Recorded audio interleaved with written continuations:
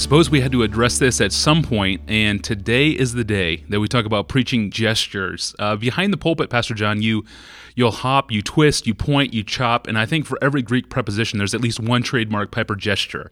Have you always used gestures? Where did they come from, and what role did those gestures play in your preaching? I think I better preface anything I say about my gestures by pointing out that my hero, Jonathan Edwards, in the 2 or 3 contemporaneous descriptions of his preaching, was known for being amazingly still. Edwards scarcely gestured. At one point in his ministry, he would put his elbow on a cushion, hold his notes in his right hand, and read them. Same thing with Thomas Chalmers, who had such a great effect in Scotland. One of the Princetonians, and I forget who it was, Alexander maybe, went to Scotland and listened to Chalmers. And when he came back, they said, "Now, what is the key to Chalmers' effectiveness in preaching?" And he said, "His blood earnestness." In other words, Chalmers read his manuscripts, and if you're reading your manuscripts, you don't have a lot of freedom to move around or do very much. So it is possible to leap and wave and holler and entertain and say nothing, and entertain people and be useless.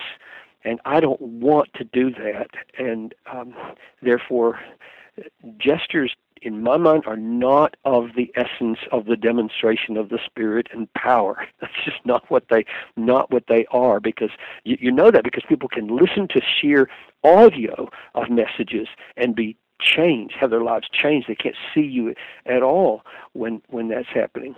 So with regard to me, I have almost nothing to say about this because I don't think about it. I have never planned a gesture. I never stand in front of a mirror and try to figure out what would be an effective move here. I just never, ever do that. And when I'm preaching, to the degree that I'm aware, I'm in trouble.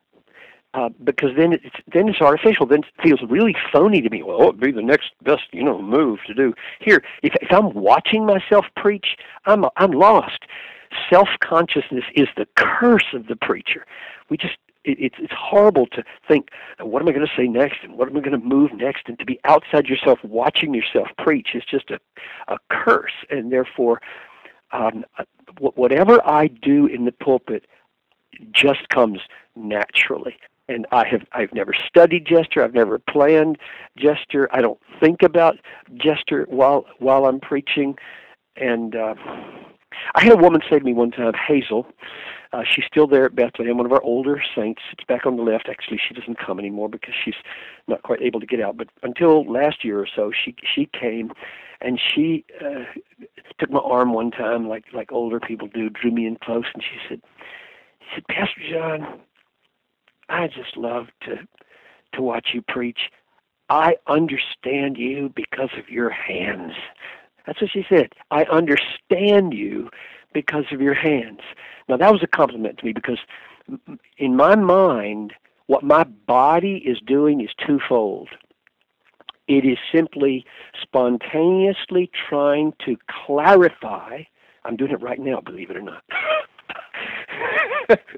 I'm trying to clarify what I'm saying, and this is why I'm doing it right now. It's just part of the energy, right? It's part of the expressiveness. It's the soul becoming visible and not just hearable.